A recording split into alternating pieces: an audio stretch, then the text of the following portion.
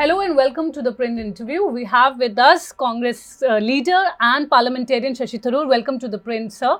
Thank you. So we have been witnessing disruptions in the parliament. A number of over 140 MPs from the opposition have been suspended. So you are always seen as an ideal parliamentarian. And now we see your name in the list of those suspended. So what do you have to say? Well, I think, frankly, it's in some ways emblematic of what the entire situation has been reduced to. You know, the basic principles in any parliamentary democracy involve ministerial accountability to Parliament. It's any parliamentary system, that's the way it's supposed to work. So when the security breach occurred, an opposition MP said the Home Minister should come and talk to us. It wasn't in a confrontational spirit. We just wanted an assurance the government was taking the issue seriously. Had he come, spoken for 10 minutes. In fact, he was quite willing to speak to the media outside, and he's spoken to the media, given interviews and press statements. Had he said the same thing inside the House, as is supposed to be the convention in any parliamentary democracy, there would have been no problem. The MPs wanted a discussion, maybe half a dozen of the floor leaders of the different parties would have spoken for a few minutes each. End of story, crisis would have been diffused. We'd have returned to the very important debates we wanted to participate in. And I want to stress that there was a conscious decision made by the opposition parties that this session, there'll be no disruption, we'll participate fully. It's our last opportunity to place our views before the public. So they didn't want us to go this way. To their astonishment, the government refused to come. As I said, if Mr. Shah is prepared to speak outside, why couldn't he speak to the House while it's in session? In fact, it's never a done thing in any parliamentary democracy to say anything on any substantive matter outside when Parliament is in session without having told Parliament first. That's the system the British created, and every parliamentary democracy in the world functions that way, except ours. So naturally, people got agitated. And yes, they did create a ruckus. And yes, it's true that I don't normally participate in ruckuses and disturbances. So, and therefore, initially, I refrained. I stood in my seat out of solidarity with them, but that was it. But when over 50 of them, in fact, I think the first day turned out to be 92, were suspended, it became untenable for me to stand on the sidelines. I just felt that the principle of solidarity required me to participate. I didn't shout, I didn't scream, but I did deliberately walk into the well with a placard, and all the placard said, I didn't have any offensive picture or any black or whatever, I just had a placard saying, we demand a discussion on the security breach. That's all it said. In fact, some of the media have photographs of it. So, but anyway, to cut a long story short, that was enough to get me included in the list as well. And as I said, I'll wear it as a badge of honor, because I think given the way in which the basic canons of parliamentary democracy have been trampled upon by this government, I think it's important that we be standing on the right side morally, as this is the right side. But, apart from the BJP calling it a political, that the opposition is making into a political issue, the speaker said that security is something that comes under their ambit, and he has already spoken about it. Now, listen, the speaker has certain responsibilities in controlling anything that happens in Parliament. But the Delhi police is under Amit Shah. One of the first actions taken by the Home Ministry was to suspend 9 Delhi policemen. You think the speaker can suspend a policeman? I mean, let's be serious about this. The government can play games with all this. Yes, we know the speaker's authority. But the point is precisely the speaker presides, the Home Minister explains, which he was prepared to do outside. He said, we're taking this issue seriously. We're going to have an inquiry. Results will be known in 2 weeks. Aren't the parliamentarians the ones most concerned by this? Shouldn't they have been told that the results have been known in 2 weeks and this is a kind of inquiry and these people have been suspended and so on? You tell me.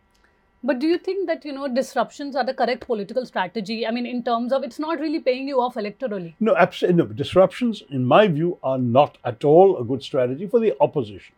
Unless the opposition is as large as it was during UPA 2, when the BJP was literally able to paralyze the House. When you couldn't literally function if they wanted to disrupt, that was a different story. But today, that's not the case. So what the BJP government has been doing systematically, and not once or twice, has been to suspend a few people and then pass bills amid the din, which obviously hurts the opposition for a number of reasons. We're the ones losing out on the opportunity to question ministers. The BJP is not going to ask tough questions to their own ministers. Those days are gone since Nehruji's time. Second, we're missing the opportunity to raise matters of urgent public importance under Rule 377 of the Lok Sabha. Third, we would love to put constituency issues on the record to show our constituents we're toiling for them. 0 hour is a perfect example for that. We're missing that out.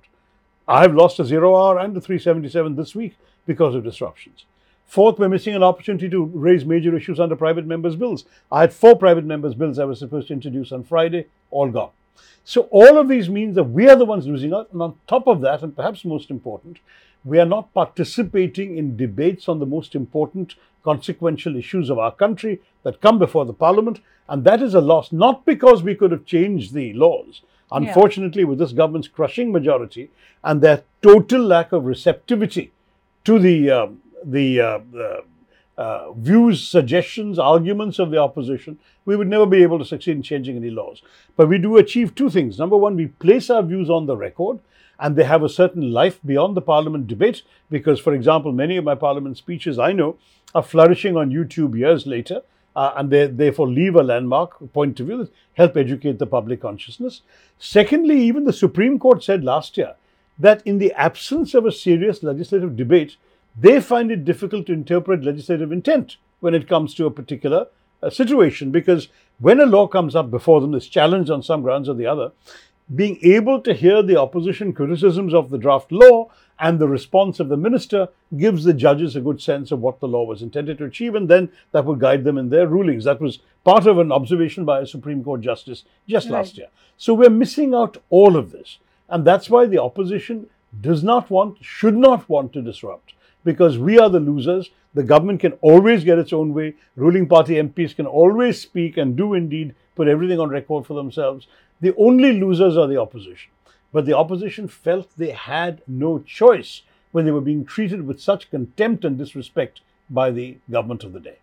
But at the end of the day, people will not be able to know, voters will not be able to know what was your stance on these important, crucial bills. As you rightly said, this is the last opportunity before election. So do you think there could have been a slight rethink on this? See, our system is supposed to involve the responsibility of the government to run parliament smoothly. When we were in power, suppose this had been the roles reversed, I assure you what would have happened is our party would have told the Home Minister, listen, go for 15 minutes. This is important to us. We don't want the whole house being held to ransom because you don't want to speak to them. Whatever you are prepared to say outside, you say inside the house. That's your job. And the Home Minister would have gone. Our whoever had been elected Speaker under our time, Meera Kumar or whoever, would have said, fine, let's have a discussion. And at the end of that discussion, there would have been, I'm fairly sure, complete calm, and the main debate on things like the criminal law bills, the election commissioner's appointment bill, the telecoms bill, all these very, very important bills, the postal bill, all of those would have taken place in an amicable, constructive and focused atmosphere. As it is, our voice is absent from all of them. Well, let's talk a little about this mimicry issue. That has snowballed into a major controversy. The BJP... Why is it major? You tell me. When there is nothing less than a major threat to parliamentary democracy in our country, when literally the basic rules of how parliaments are supposed to function are being shredded by the government and the establishment of this government, how can we waste time on a minute's worth of some triviality like a mimicry? I mean, to me, that this becomes a story shows a brilliant sort of PR management on the part of the government and a complete complicity on the part of the media. I have refused to answer this question. It so happens I didn't witness a mimicry because I was giving interviews myself with my back turned to the steps when this was happening. So I don't know what happened and I'm not going to comment on it. But that anyone would spend 1,000 times the number of minutes discussing this 1 minute mimicry effect is, to my mind, an absolute indication of how low the standards of public and political debate in our country have sunk. But it is, Jagdeep Dhankar, the chairman, the vice president himself has expressed anguish. He has said that, he felt humiliated, he felt ashamed, and the BJP is saying, Rahul Gandhi should apologize for it. I mean, it has become a major issue. As you probably know, the Congress party's Jairam Ramesh has tweeted Mr. Modi doing mimicry inside the Lok Sabha of Congress leaders. So let us now be constructive and say these are trivial moments. They pass in a lighter spirit and usually should be ignored. I would urge you all to focus on the really major substantive issues facing the nation and not some 1 minute mimicry contest. Well, the name of Mr. Mallikarjun Kharge has emerged as, the possible prime ministerial candidate during the meeting of India Alliance yesterday. What do you think about it? I wasn't there at the meeting, so I can't tell you about the circumstances or the spirit in which that discussion took place. All I know, like you, is what you read in the papers. It seems to me that 2 people pointed to him. He's by far the most senior figure. a very substantive 81-year-old leader who's risen from a humble caste background and so on. All of this makes him a very attractive figure. And he could well be the kind of figure who would attract a consensus. But having said that, he himself has replied, let's win the election first and we'll sort it out. Because let's face it, you all know the way the game is played. All the parties who participate in a coalition have a say in who the final leader should be. So indeed, I would echo his words and say, let's wait and see. But overall, the opposition, or say the Congress, seems to be struggling to, put up a face in front of, let's say the charisma of PM Modi. What are the other options as far as, well, first of all, this again is a media requirement. Okay. Why should there be one face? We have a parliamentary system, not a presidential one, though I agree Mr. Modi is running the parliamentary system presidentially, which gives us the worst of both worlds. But the fact is, in a parliamentary system, you elect your MPs and they choose their leader. That's, again, the logic that the system imposes upon. I'm not necessarily advocating the parliamentary system, but it happens to be the one we've got. Maybe if we had a presidential system, you could say who's going to be the main rival to Mr. Modi. We don't have that system. And we don't have an Obama emerging from nowhere. What we've got is parties with party leaderships, and they're the ones who are going to basically put names forward. And yet, who expected Mr. Deve Gowda to be Prime Minister? Who expected Mr. Gujral to be Prime Minister? Who expected Dr. Manmohan Singh even to be Prime Minister? So there's all sorts of surprises possible. Leave it to the exercise that the voters will go through. Secondly, I believe very passionately that in a parliamentary system, the election is not about an individual, it's about issues. Only the voters of Varanasi have the right to decide whether they like Mr. Modi or not. The rest of the country has to look at their candidates, the manifesto of the party they're contesting, and what they stand for. Now, what do we stand for? We stand for challenging this entire cult around Mr. Modi, this main, I and myself. It's all about we for us.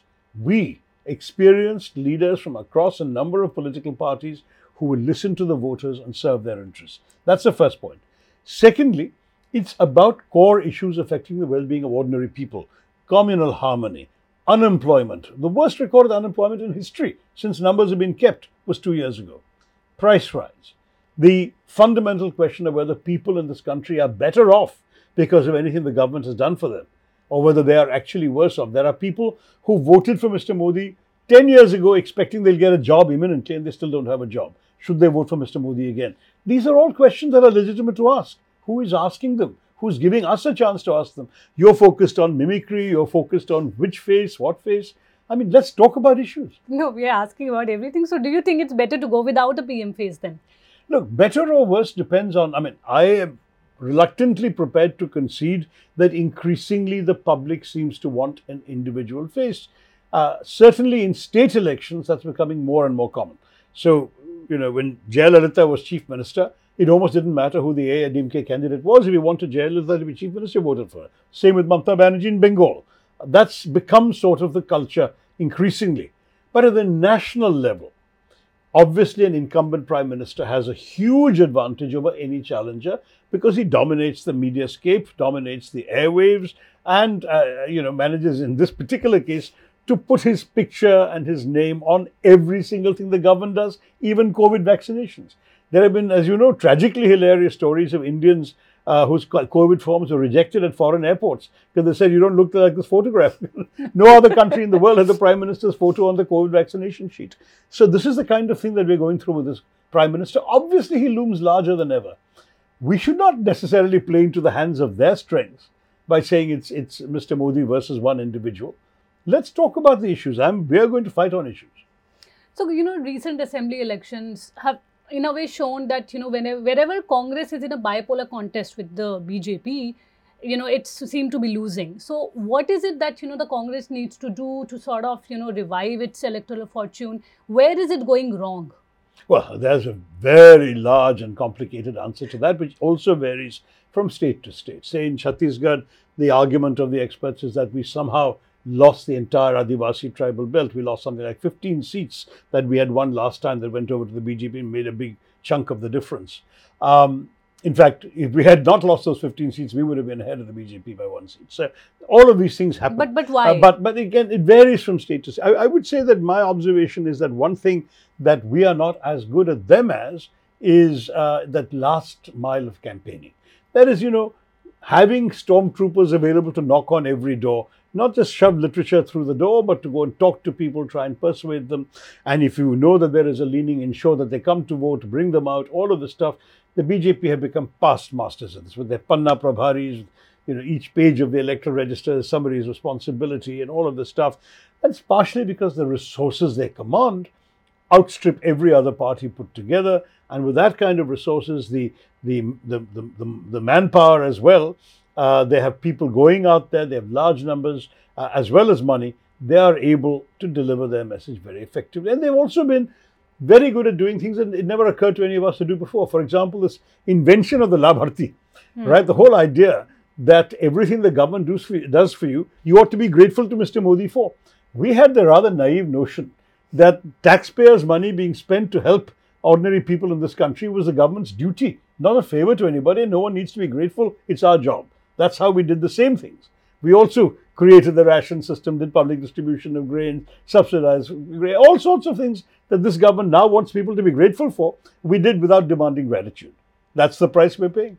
So they have been extremely good at this kind of thing, extracting every inch out of every voter, whereas we have been, sadly speaking, somewhat more modest. And today we're paying the price for that, because once they've come to power, they've actually increased their vote share. They went from 31.6% in 2014 to 37 point something percent in 2019. And that's partially because they managed to convince people that all of these things we should be grateful to the BJP for.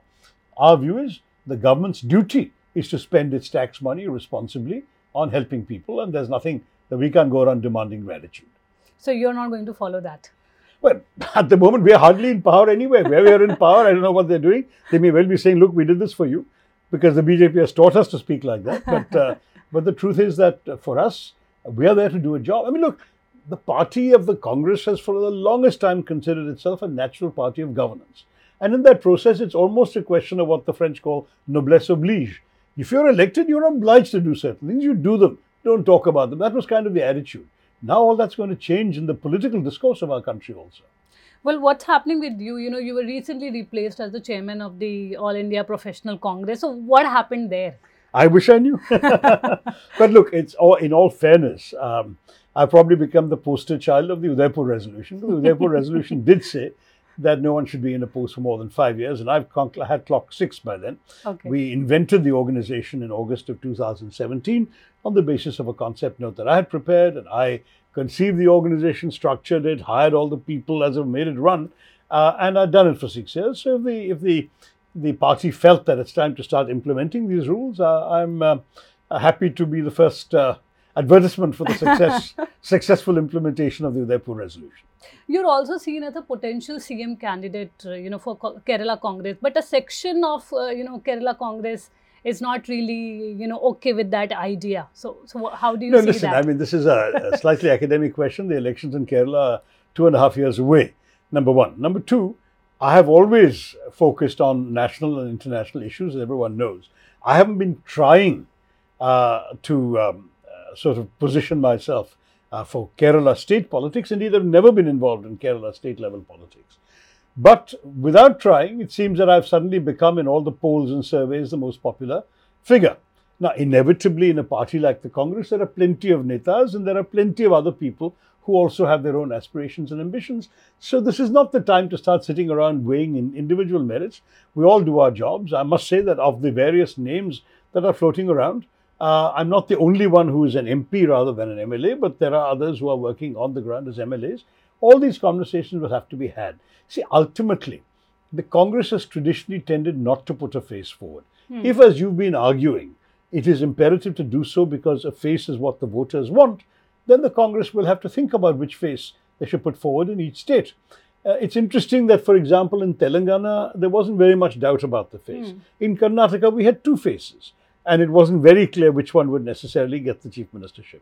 In Rajasthan, again, there was an incumbent CM. He was clearly the face. Chhattisgarh, there was an incumbent. He was the face. Madhya Pradesh, there wasn't an incumbent, but the PCC chief was de facto seen to be the face. So it's now becoming more of a pattern that we've entered the election with relatively little doubt as to who would lead if we won.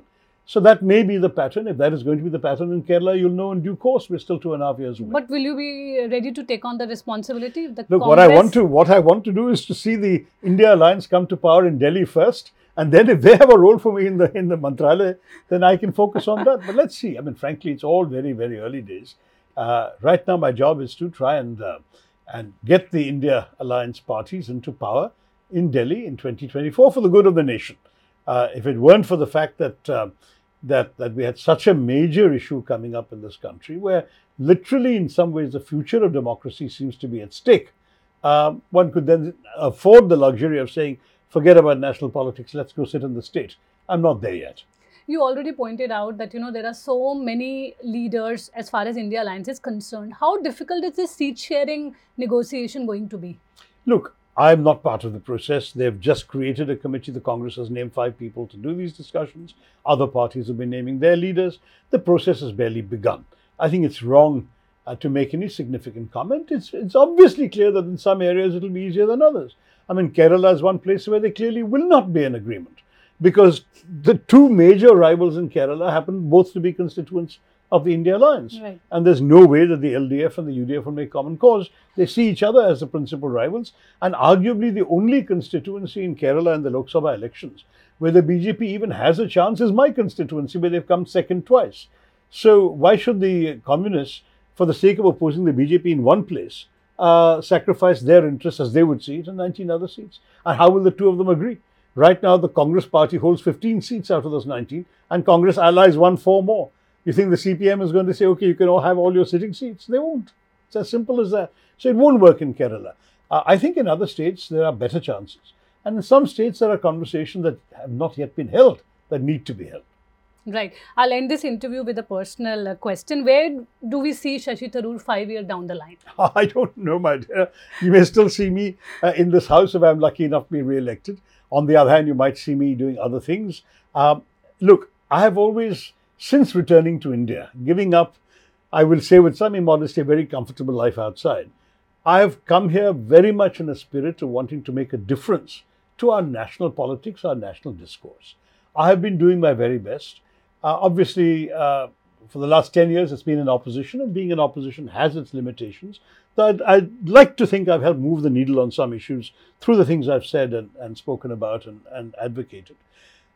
Now, the next 5 years, the basic principle remains the same. I want to make a difference. Let me see how best I can make that difference. Thank you so much for giving us your time. This is Neelam Pandey reporting for The Print. Thanks. Thank you so much, sir.